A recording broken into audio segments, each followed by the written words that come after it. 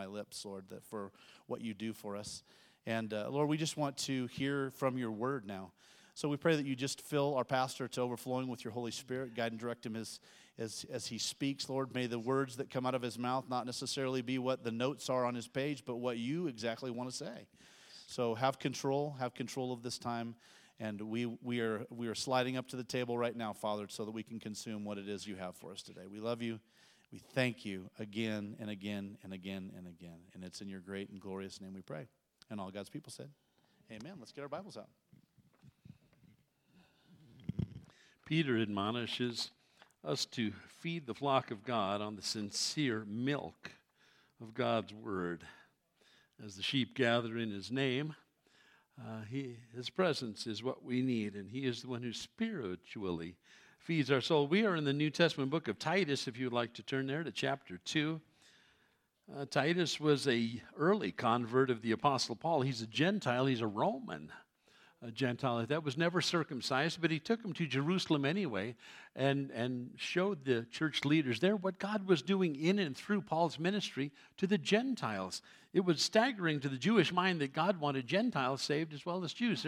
Racism is not something that is new.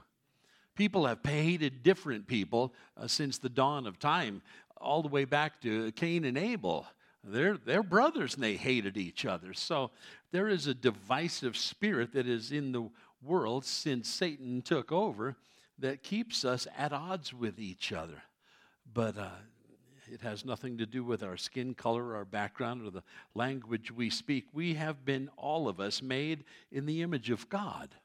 Understand that. There is no racism in the kingdom of God. We've all been made in the image of God because of our geographic locations all over the earth and genetic isolation. Different civilizations develop different facial and body features and characteristics and heights and skin colors, all to the glory of God. We are his children. Here's the thing. He wants every one of his children saved. Jews, Gentiles, everybody in between. Titus was thought to be irredeemable by the Jews. He's Roman.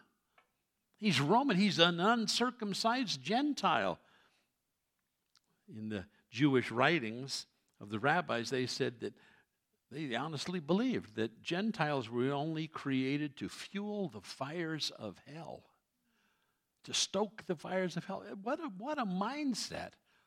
Well, don't let anything like that ever creep into your lifestyle. As a Christian, there is no room in the heart of Christ for any racism at all.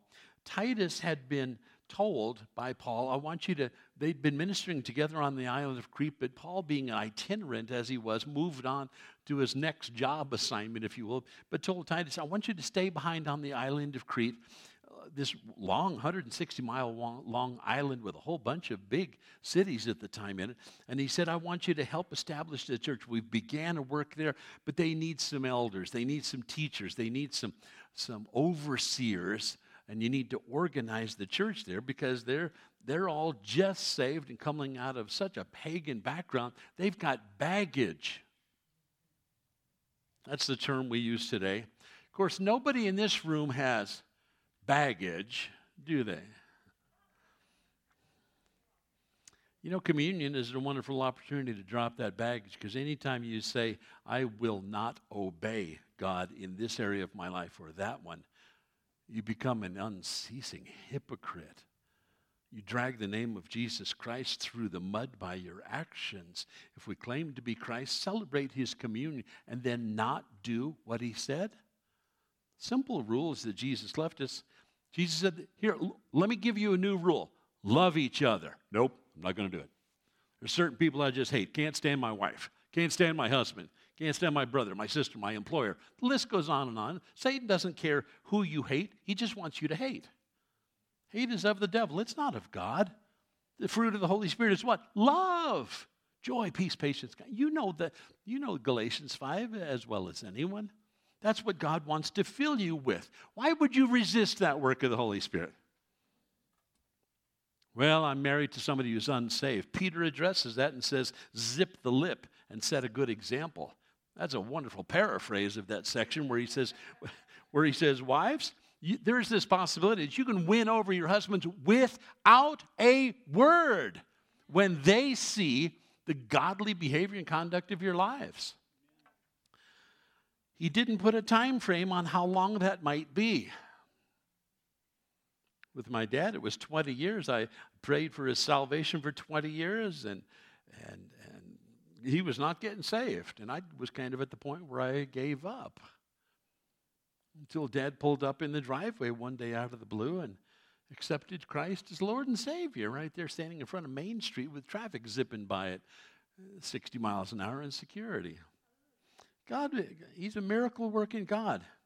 He is not willing that any should perish. Understand, that's the heart and mind of God. And that is why Titus was left behind on Crete. Crete was pagan to the core. They were proverbial in their wickedness, in their drunkenness, in their idolatry. They had issues. But the church has been established there. They're young believers. They've got baggage. Drop the baggage at the foot of the cross. Stop making excuses. Well, I'll change when he changes. I'll change when she changes. Then nobody's ever going to change, just like Satan wants. In fact, there's an interesting word used in chapter 2 I'll draw your attention to here in a few minutes, where it says if we are not in obedience to the commands of God, then we are doing the work of the devil. There's only those two options. You serve God or you serve the devil. But there is no in-between. Understand that. There is no in-between. So we either obey God or we are by default serving Satan and doing his will and work in the church, in the home, in society. So he has said what the tasks and qualifications of overseers and teachers was back in chapter 1. And then in chapter 2, he moves on to very specific groups within the church. And this is very instructive to me. He's got something to say to everybody. Chapter 2 and verse 1, you, Titus, must teach what is in accordance with sound doctrine. Teach the older men to be temperate, that means not given to drunkenness, worthy of respect, self-controlled, sound in faith, in love, and in endurance.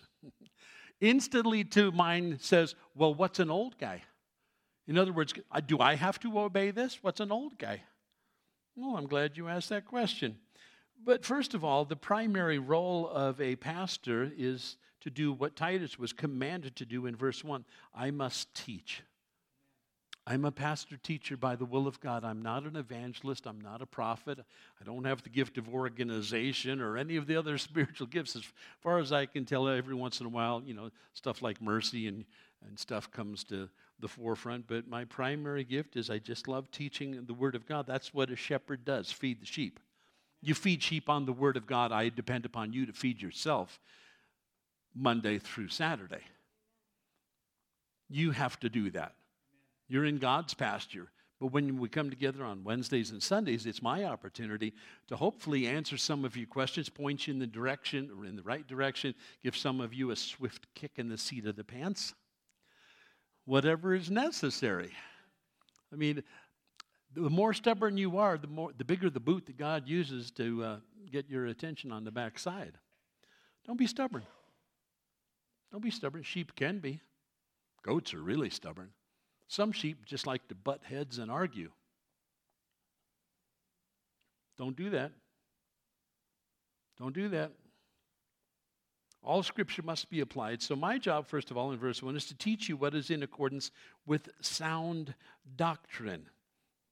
Ephesians 4 tells us it was He, that is Jesus Christ, who gave some, not all, but some, to be apostles. We know them. They're listed for us by name. Some to be prophets. We have many named throughout Old and New Testament Scripture. Some to be evangelists. I praise God for evangelists. Some to be pastors and teachers. The word is hyphenated in the original, so a pastor and a teacher is one in the same office. But here's the why God gave us these gifted people, spiritually gifted people, to prepare God's people. That's you. To prepare you for works of service so that the body of Christ may be built up until we all reach unity in the faith and in the knowledge of the Son of God and become mature. Mature is to the degree that you put into practice the Word of God. Put it into practice. Do it. you will mature as a Christian. Resist it, you will not mature as a Christian. I like Christianity because it's so simple. Do this, do that. If you don't do this, this is going to happen. If you do this, this is going to happen. Scripture is crystal clear on that, which is why some Christians in disobedience to God's word don't want to read it. I don't want to read. I don't want to pray. I barely want to come to church. Certainly don't want to worship, and I better not take communion, but I'm good with God. No, you're just deceived. You're just deceived. You're right where Satan wants you. Lukewarm and loving it. Ineffective. Miserable marriage. Miserable life. Hate your job. Can't stand your kids. Nor can they stand you. Right where Satan wants you. That kind of testimony is of no threat to the kingdom of Satan. Don't do his work. Jesus told Peter, feed my sheep. I love Peter because he's as dumb as I am. 3 times Jesus had to tell him the same thing. Feed my sheep. Did you get that, Peter? Feed my sheep. Okay, let me put the different names. Feed my sheep. Feed my sheep. Feed my sheep. Any way you want to word that, he had to put it 3 times to Peter, who was going, I wonder what that means. He wasn't quite sure. So, Simon, son of John, do you truly love me more than these? Yes, Lord, he said, you know that I love you. Then feed my lambs. Feed my lambs. Again, Jesus said, Simon, son of John, do you truly love me? Do you see the connection between you say that you love Jesus and then you do what he says? You can say that you love Jesus all day long, and if you don't do what he says, it's a lie. 1 John says the truth isn't in you.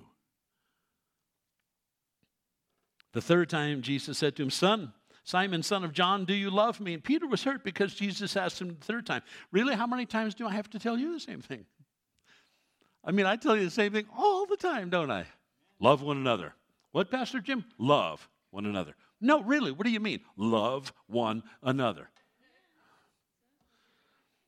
And then you argue in the parking lot on the way home.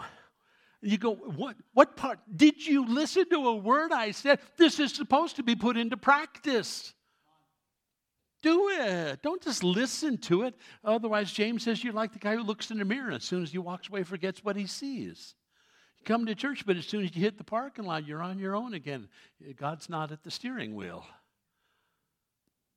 Submission to the Lord. Jesus said, do you love me? Then do what I say. In Peter's case, feed my sheep. And Peter was hurt because Jesus asked him the 3rd time, do you love me?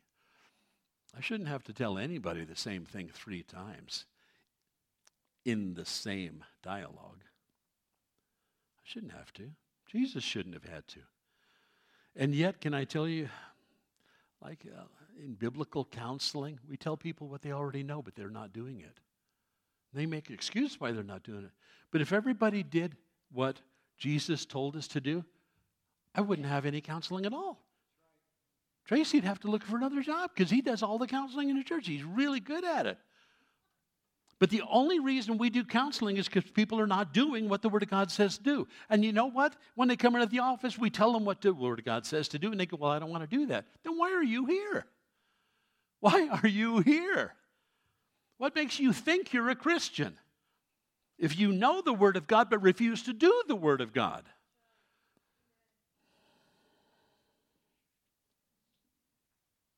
Paul had previously commanded us, search yourselves and see if you're really in the faith. Faithful Christians do everything within them to obey the Word of God, to do what God says. It doesn't mean it's always easy. It's just the right thing to do. Do the right thing. That's in fundamentally what Paul is asking of Titus here. Teach what is in accordance with them. And Peter understood this. Sound doctrine in verse 1, to be the sincere milk of God's word. 1 Peter 2:2 tells us that sound doctrine is that which is healthy, that which is helpful. Doctrine, traditions. Verse 1, feel free to highlight it. This demands right conduct of all of us. Now, he'll break it down into specific groups here, and he starts out with old guys like myself. In verse 2, old men, presbytos is the word. Teach the old guys to be temperate. In other words, don't drink much. Easy on the alcohol. Alcoholism should not be found anywhere in the church. If you wonder what it means to be under the control of alcohol, look up the definition of alcoholism. Feel free to Google it. You know what abusive alcohol is, and we have a huge problem with that in the Western world today, not just America. Be temperate. In other words, have a glass of wine, if you will, but then back away from it. You can have a drink, it's okay, but be temperate. A little discretion here. Older men, who's an older man? You're wondering, well, I'd like to drink a case of beer when I come home. God help you already, man. Teach the older men to be temperate, and you're looking for the excuse, the way out. Am I a presbytos? And am I an older man? Presbytos, where we get the word Presbyterian. Paul is described as a young man at the stoning of Stephen, and he may have been 30 to 35 years of age. At that time, he's called a young man there. Hippocrates gives us some insight. He calls a man a presbytes from 49 to 56 years old, and a geron, after that, where we get the word geriatric. Okay? See, you can learn a lot from the Greek, can't you? It's fun stuff. So, am I a presbytes from 49 to 56? Guy, I wish. Fact of the matter is, I'm a geron in the original language. Presbytes, these guys should be overseeing the church. And so 50 plus qualifies you, at least by age, to be an older guy in the church. And the older men were the leaders of the church because they had been around for a while. They had experience. They were moral men to be setting the spiritual example for the church. They were to be temperate as opposed to the lazy gluttons that Titus was told most Cretans were in chapter 1 and verse 12. Older believers, they were to be responsible, moderate, sensible, a restraining force against the drunkenness common to their society. And immorality and wild behavior, they were to be a restraining force against those things. So teach the older men to be temperate, worthy of respect, self-controlled, sound in faith. Know what you believe and know why you believe it. Don't believe it because I told you to believe it. You should know why you believe it. If it's written in the Word of God, if it's a command of God, if it's a promise of God. You want to stake your faith on these things. Sound in faith. I know the Word of God because I'm in the Word of God. Because I apply the Word of God. I'm not there yet, but I'm maturing. I'm growing. In love and in endurance. That's what the old guys are supposed to be doing. Setting the example. Setting the example. How long have you been a part of this congregation? Just want you to think about that for a second. How many, George? You said 22 years. That's why George is one of my elders, and the gray around his muzzle additionally qualifies him to be one of my elders. Ed, how long you been in the church? About 25 years. The Motas, are they here this morning? How long you have been in the church, Adrian? Real close to 32 years. Adrian's one of my elders, and I'm blessed to have him on my board as well. Let's just grow old together. Because today we live in an age where there's a revolving door at the front of every church. And people revolve through there because Satan knows if you pull a tree up out of the ground and move it every 6 months to a year, it'll never bear fruit. Bloom where you're planted. Put down some roots. Don't be a part of that revolving church door because that characterizes the last days church that's lukewarm and loving it. The church of Laodicea, it's mentioned in Revelation chapter 3. Set down roots into a church that's teaching Jesus Christ, that shares the gospel message, that worships in humility the living God. Older men can be looked at in this church. And I'm proud of my elders. Collectively, the elders on the elder board of this church have served in this church 175 years. Isn't that amazing? That's amazing to me. These are the old guys. These are the old guys. These are the 50-plus crowd. I love, there's such wisdom there because they've been around the block a few times. They've seen a few things. And they bring a lot to the table. And I praise God in heaven for every one of them because God has done, every one of them's got such a testimony of what God's been doing in their life. You should strive to be an elder. You should strive to possess their maturity, their wisdom, their discernment, their insight. And we have many, many more in this church just like those guys. I love it.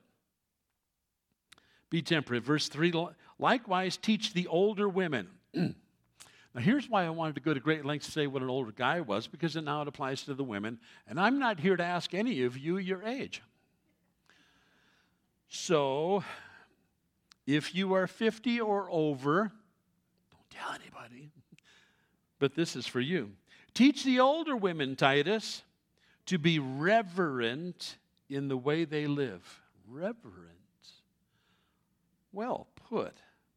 Reverent in the way they live, not to be slanderous. In other words, don't talk bad about your husband, your children. Don't talk bad about anybody in church. Don't be trash talking anybody in private or in public. Don't be addicted to much wine, but they are to teach what is good. So, you older gals in the church, you have an opportunity to come to the younger gals and teach them. Teach them what? Then they can train the younger women to love their husbands and children. Why is that a need? Because they don't. Why are they in disobedience to God's word? Selfishness. I don't want to. And you just want to spank them. You just want to, not if they're too old, but you catch my meaning. You're older gals, you're to be reverent, setting the example in what reverence looks like. Likewise, starts it off, which means the same moral standards that apply to the guys applies to the gals in the church. Slander. Teach the women not to be reverent in the way, not to be slandered. Apparently, that was a problem among Cretan women, and it generally is among a people with too much time on their hands and too little focus on the Lord. Slanderer, circle that word if you like. The root, in fact, the word itself in the Greek is diabolus. The word for the devil is diabolos. In other words, you slander, you talk bad to anyone about your spouse, your children, you talk bad about anybody in the body of Christ, you trash talk your boss behind his back, that means you do the work of the devil. You're a slanderer, a diabolus, doing the work of the diabolos. That's why it's the same word. You're either doing it God's way according to his word, or you know what? By default, you're doing the work of the devil. There is no in between. Don't be a diabolus. Don't talk badly about anybody. My grandma, who was unsaved 150 years ago, was telling people, if you don't have anything nice to say about someone, don't say anything at all. Good word. But those morals have changed today, haven't they? Nobody teaches that anymore. Nobody preaches that anymore. And nobody does that anymore. Don't fall in line with society around us. It's sick, it's dying, and on its way to hell. Don't act like the world. Humble yourself in the sight of the Lord, and he will lift you up. Humility will get you further in the kingdom of God than anything I know of. You combine that with faith, you can be a child of God. You can be a mighty man or woman after God's own heart and a powerful influence in life today. It's all up to you. But know this, the choices you make, good or bad, are eternal in their consequence. Eternal in their consequence. Be careful. So the older women, verse 4, they can train, they can raise up the younger women and teach them to love their husbands and their children. Well, you hear some sick things out there in the world today of mothers killing their own children. What have we become? We've become a nation so far from God that we think of things like that as a horror, and until the next thing hits the news cycle, and then we move on. But I think the older women in the church need to really step up, come alongside the younger women that are in disobedience to God's word. They're struggling with one issue or another. They've got their excuses, for sure. But teach them to love their husbands. Philandros is the original. Fond of their husbands. It doesn't use the word agape, it uses phileo, because a lot of women are not affectionate to their husbands. That's what the word means. Yes, we're commanded, the wives are commanded to love, agape their husbands, but that's in 1 Corinthians. That is not the word that is used here. It says philandros, being fond of your husband, being affectionate as a wife. I already sense your resistance.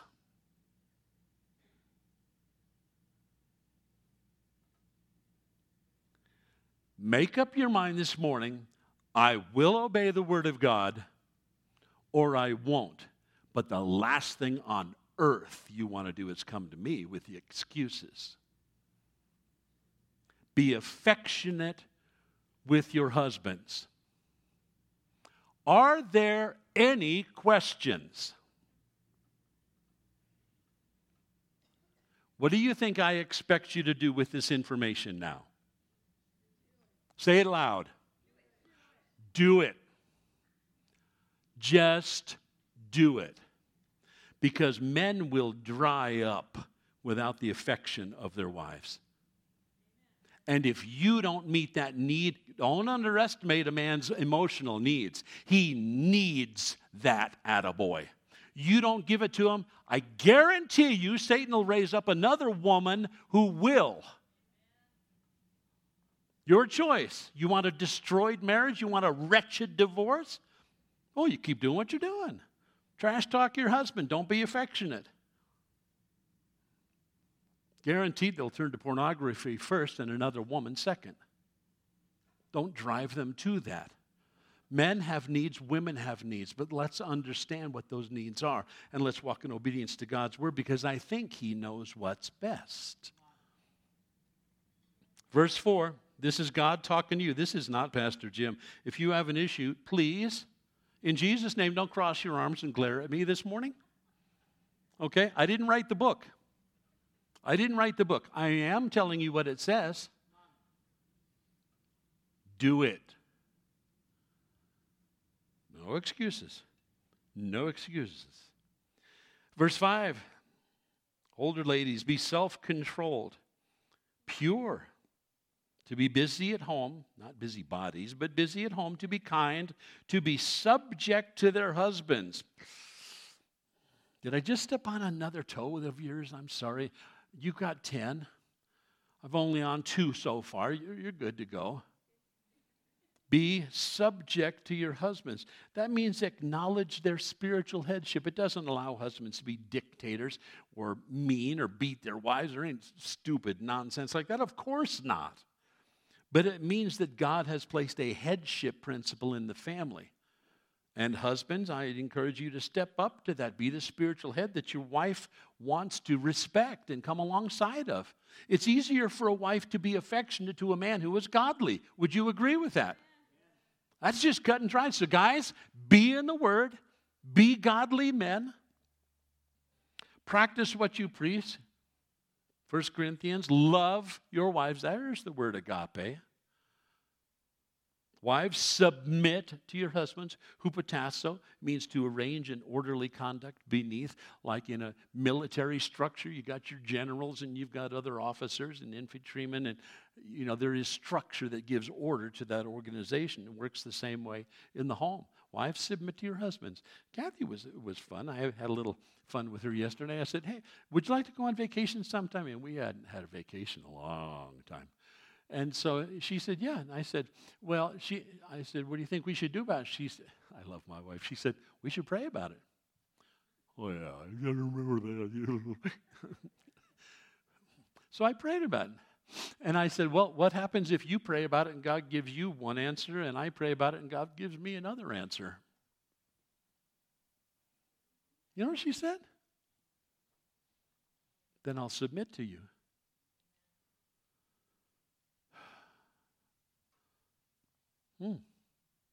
Does that apply to asking our wives where they want to go out to eat after church? Well, honey, where do you want to go out to eat? I mean, we're thinking Texas Roadhouse, right? And our wives are thinking soup and salad or something, you know.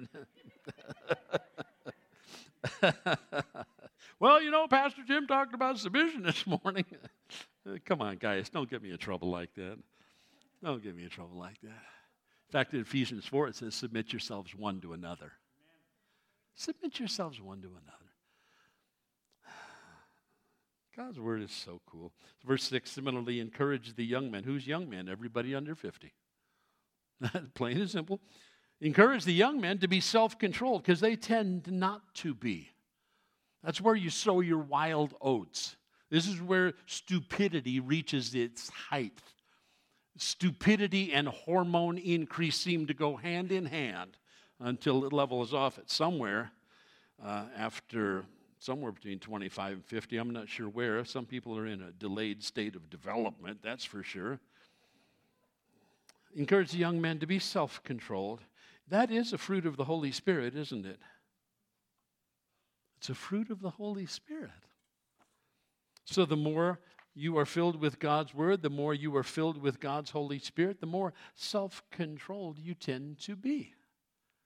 He's working in, on, and through you. Verse 7, in everything, set them an example by doing what is good. In your teaching, Titus, show integrity, seriousness, and soundness of speech. Seriousness, you know, my job isn't to keep you laughing.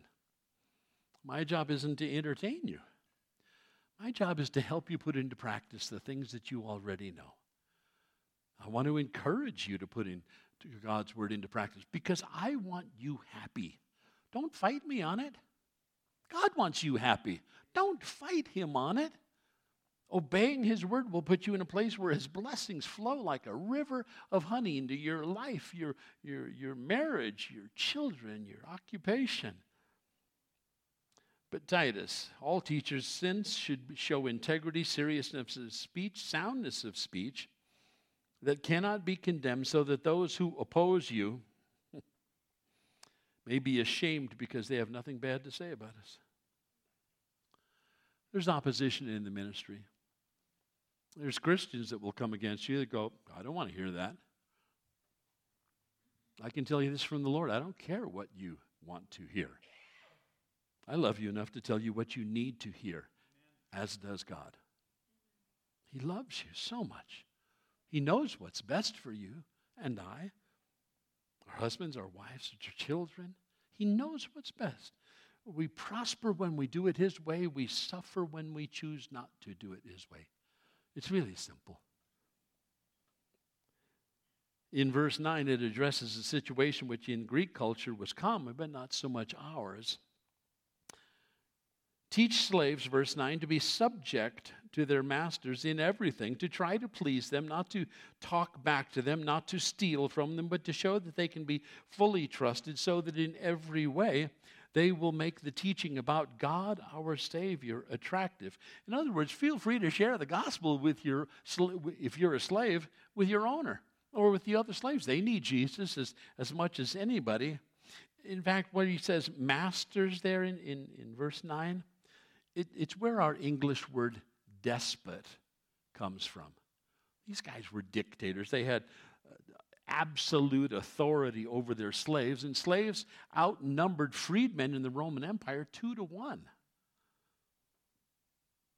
Many slaves came to understand the gospel of grace and love and mercy that gave them an eternal hope, because in this life they had little hope. By extension, because slavery has been, thank God, repudiated And that by Christians. If you ever want to know the history of abolition, you need to know that Christians in England and in the United States are the ones who stopped slavery. Understand that. That's due to the influence of Jesus Christ in society that did away with slavery. You need to understand that. Roman slaves had no legal rights. Their fates were entirely in their owners' hands. But verse 9 reminds me there's an application to this for those of you that are employees. If you have other masters that you're responsible to, bosses at work, overseers, CEOs, be subject to them in everything that does not violate the standards of God's word. Try to please your boss. Don't talk back to them. Don't steal from them. Well, I'm not paid very much, so I'm going to take everything home I can. Do not think that way. That's carnal. It's wrong. And Paul addresses that. Says, don't steal from them, but show that you can be fully trusted so that in every way it'll make the teaching about God our Savior attractive to them. Be a good employee. Be a good employee. It's easy to trash talk a bad boss. But understand that slander. We know the root of slander, don't we? Diabolus comes from diabolos, the devil, Satan himself. Don't badmouth anybody. Don't badmouth your bosses. It may be very tempting to do, but do not do that. What he's saying there in verse 10 is that Christian slaves were in a most unique position to give a powerful testimony to a transformed life. I was a jerk. I used to steal from, I used to lie, I used to slander you. But Jesus got a hold of my life, and I just want to repent of that and tell you I'm sorry. I want to be a good slave. I mean, the slave owner must have just felt, wow, something really radical has changed in this guy. And now they want to cooperate with the work of God. They're faithful, they're honest, they're obedient to their masters. And I think that you and I in our workplaces can show that same transforming power of Jesus Christ. Just be a spirit-filled Christian at work. Obey these simple principles, and God will bless your socks off for it. And then as he closes out chapter 2, starting in verse 11, these following verses here, it describes the effect that grace should have on our lives. If any man be in Christ, 2 Corinthians 5:17 and tells us, if any man be in Christ, he is a new creation. Old things have passed away. Behold, all things have become new. In fact, it's grace that allows us to say no to ungodliness. And that leads to holy living. A knowledge of how gracious God has been to you and I leads to holy living out of sheer gratitude. Being a Christian, the claim of being a Christian must be accompanied by godly living. It must be. Christians should act like Christians. Don't argue. Don't demean people. Don't use foul or filthy language. Don't listen to dirty jokes. You're to be salt and light in a polluted world. And I know it feels like you're just a little bitty birthday candle all by yourself shining in a dark place, but that's exactly why God has you there. Your little light will shine brightest. Haven't have you ever been up to Cave of the Winds? Isn't that a cool place? I love that place. They did a freaky thing. One time they let us through there, and I didn't know until then that I was a little bit claustrophobic. And the idea of being under billions of tons of rock, I found pretty oppressive. I felt like I'm not sure I can breathe.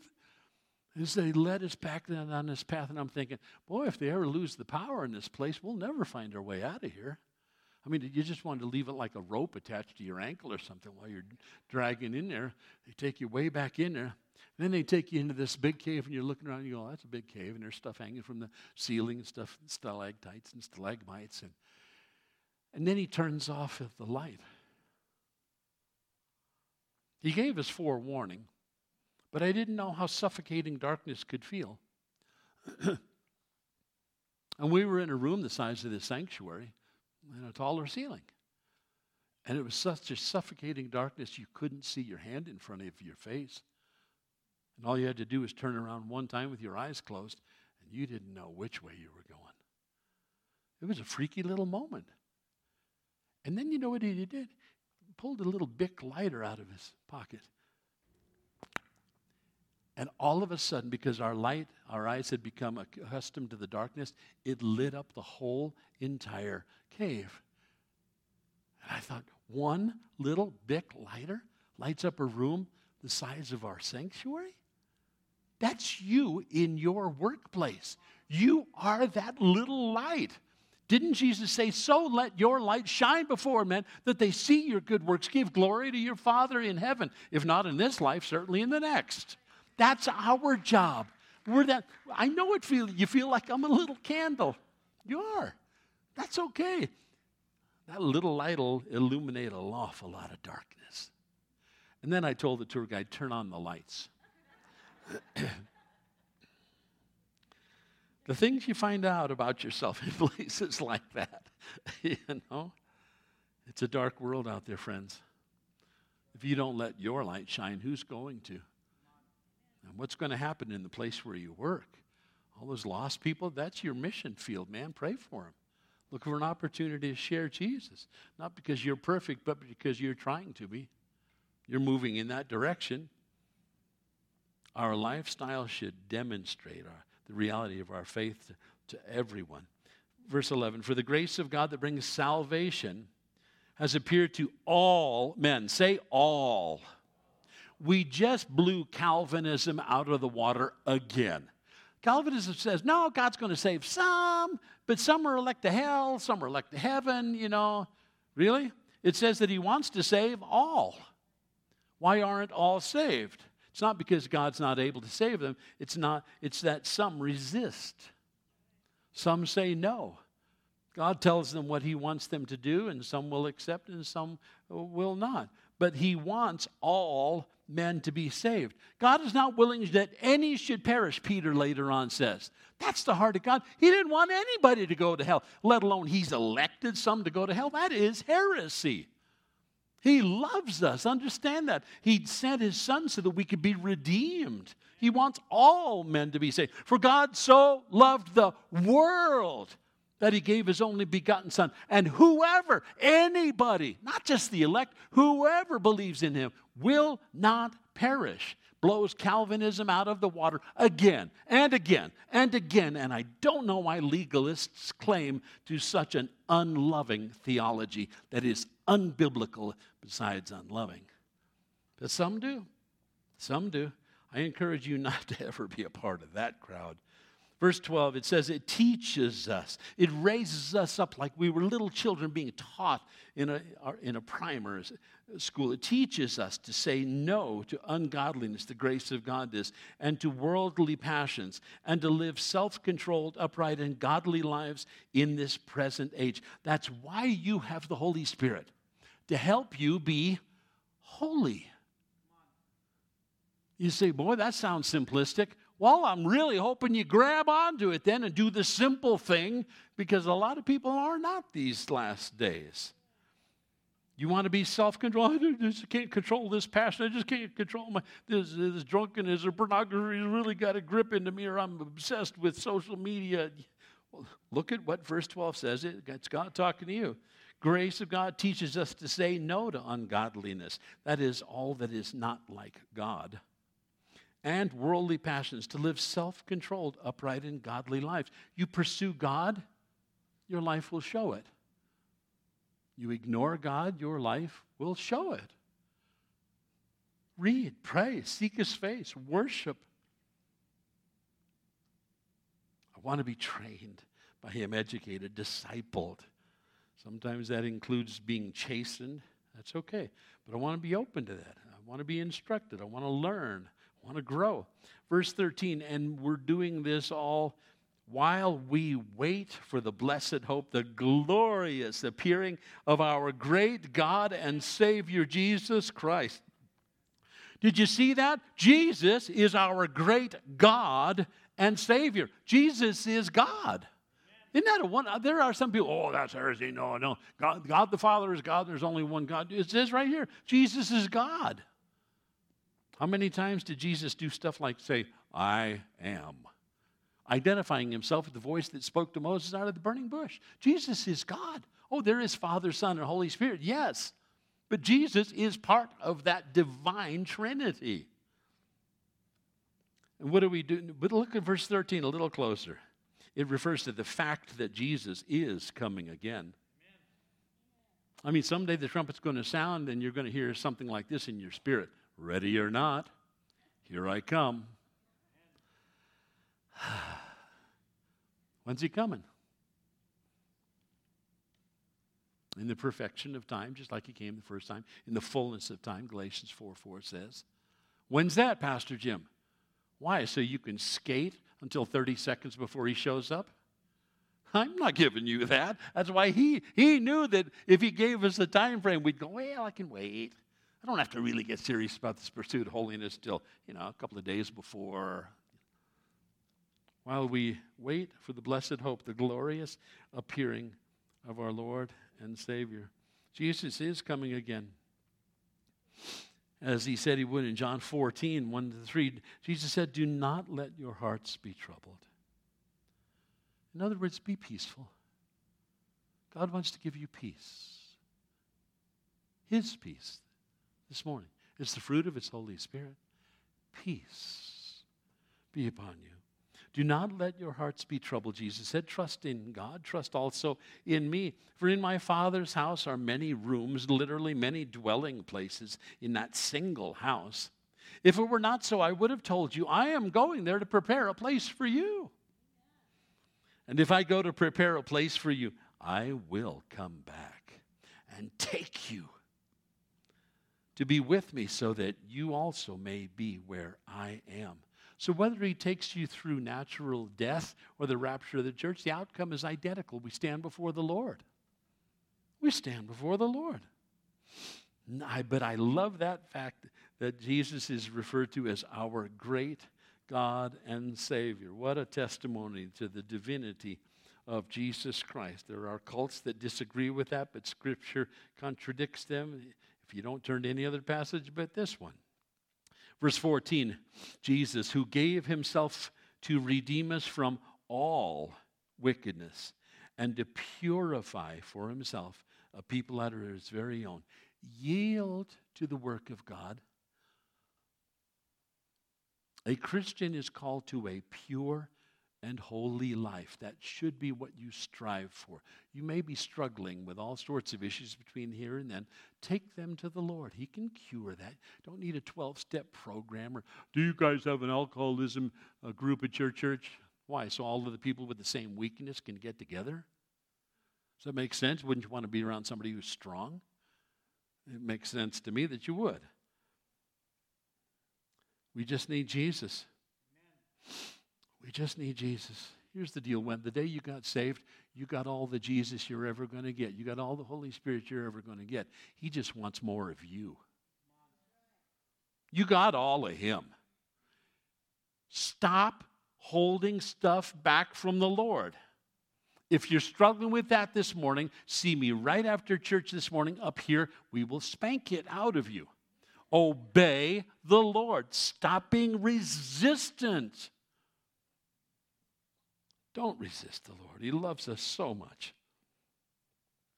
What he points out, verse 14, who gave himself for us to redeem us from all wickedness and purify himself a people that are his very own, eager to do what good. What he's saying is that when you're saved, it changes your lifestyle. There needs to be a fundamental change. It doesn't make you perfect overnight. No, there's a maturing process that's put in place. But it's a start and it's a journey. But don't falter on the journey. If there is no change in the way we live, one must question whether he or she is truly born again. If you live a life of resistance to the Lord, you should check to see whether you are really in the faith or not, as Paul declared to the Corinthian church. Check yourself. Are you sure you're saved? Because you don't act like it. There's no love, joy, peace, patience, kindness, goodness, faithfulness, gentleness, and self-control. What makes you think you're a Christian? Oh, I don't read, I don't pray, I don't worship, I don't go to church. hate my husband, hate my wife, hate my job, hate my life. You sure you're saved? Because I don't think you are. When Jesus comes into your heart, something radically changes. Radically changes. Salvation must impact the way you live. If there's no change, you have to question. I love this chapter because it's so practical. The opening 10 verses, it's Paul's instruction on what must be taught to various people within the church. Old guys, older gals, the younger men, the younger women. It addresses each of the individuals in their unique individual needs. But I must teach sheep, and sometimes it has an edge to it. Because Paul said, I am to be absolutely sober. I'm to be absolutely truthful with the Word of God. I'm to show integrity, seriousness, it says in verse 7, and soundness of speech. This message this morning has an edge to it. I get it. There are some churches that serve up nothing but whipped cream and fluff and cotton candy in their services. I'm sorry. This is the place where you actually are expected by God to put His Word into practice.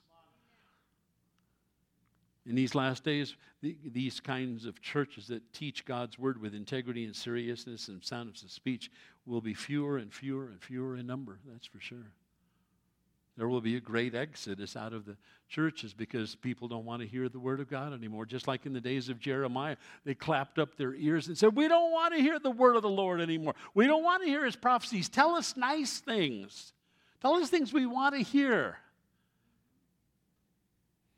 But I must feed God's sheep on the sincere milk of God's Word. I've got to instruct according to people's unique needs, just as Paul tells Titus to do here. It varies, obviously, with age and gender and calling. But verses 11 through 14 tell me the foundation of the church is grace.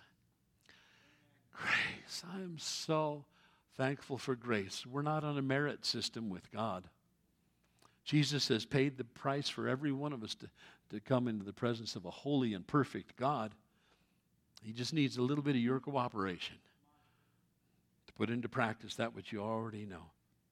Titus's duty is clear in verse 15. These then are the things that you should teach. Encourage, come alongside of parakaleo, come alongside of encourage, exhort, tell them, and rebuke. Ooh, that's a bit of kind of an edge to that one. You rebuke with all authority.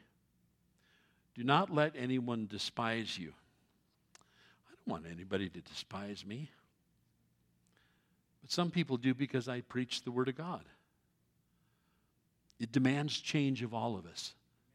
It doesn't let me off the hook. Why in the world would it let you off the hook? We're all held to a holy and high standard. Don't resent that. Don't resist the Spirit of God. I've tried to make you a better Christian, a better wife, a better husband, a better son, daughter, employee, and employer this morning. Now, it's all up to you to actually put into practice what God's Word has said very plainly. Holy living does not save me. It does not earn my salvation. It's because I am saved that I'm pursuing holiness. I am saved. I want to please Him with all of my heart. I'm getting better and better with every passing year. I kind of like being an old guy. I'm not straddled with a bunch of the junk that I had earlier on. Oh, there's still plenty of stuff to be filed away, but my life is yielded to God. And if I were to die tonight and Him show up in my bedroom 5 minutes before I did, I would just enjoy hugging on Him and loving on Him and telling Him how grateful I was to be able to have a church like you. You guys are wonderful. None of us are perfect. But know this, God loves you with an unconditional love. He wants to be on your side. He wants to help you. He wants to bless you. He wants to give you the best possible marriage you can be, and it'll be a bright and shining light to the whole dark world that we live in. He's coming soon. He is coming soon. Isn't it interesting? They're talking about lobbing nuclear devices now, Ukraine and Russia and China. Oh, yeah, we're nuclear this, and we got all options are on the table. We haven't heard that kind of rhetoric for 70 years. But we're there again. Book of Revelation seems to play out a nuclear scenario as the judgments of God fall. I found out that of all of the incoming independently, the multiply independent, the MIRV warheads that are on intercontinental ballistic missiles, 10 of them on each of them. The number 3 target on the Soviet list is Colorado Springs. Number 3. I mean, think about it. We got military here. I mean, coming and going. We got military. So what do you do if you hear there's an incoming nuke? Put on your baseball catcher's mitt and try to catch the first one. I'm ready, Lord. I'm ready. I want you to be ready. I want your marriage to be where it's supposed to be. I want your walk with the Lord to be where it's supposed to be. I want your joy where it's supposed to be. I want your victory where it's supposed to be. Let's stand together and close in prayer, shall we? If he is a holy God, would you say amen to that? Amen. If he is a holy God, he has called us to be a holy people. That's the long and short of the whole deal this morning. Maybe you got some business to do with God. And as we do this last song, as the praise band comes up, might be a great time for you to yield afresh to the Lord. The altar's open. Feel free to come down here. You don't have to if you'd like to. Sometimes it's very private between you and the Lord. I get that. That's fine. I just want you to walk out here this morning feeling, I gave him everything. The good, the bad, and the ugly. I gave him everything this morning. I hold nothing back. I repent of resistance. I seek his face. Let's just do this. What do you say? Heavenly Father, would you bless these precious sheep of yours? The Lord bless you and keep you. The Lord make his face to shine upon you and to be gracious unto you. To be gracious unto you. The Lord lift up his countenance upon you and give you peace. That is how God told Aaron to bless the Israelites. You are his chosen people. His desire is to bless you the same way this morning. Pups?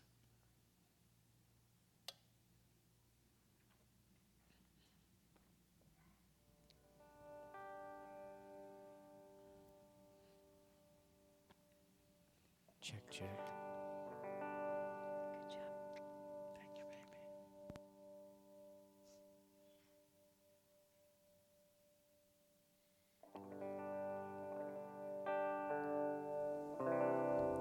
Can't hear myself from my in here, but that's okay. I know how to worship.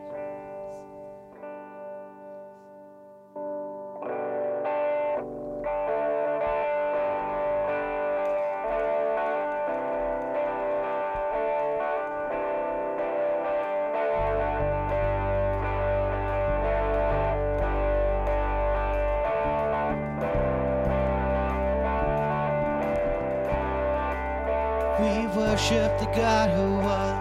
We worship the God who is. We worship the God who evermore will be. He opened the prison doors. He parted the raging seas. My God, he holds.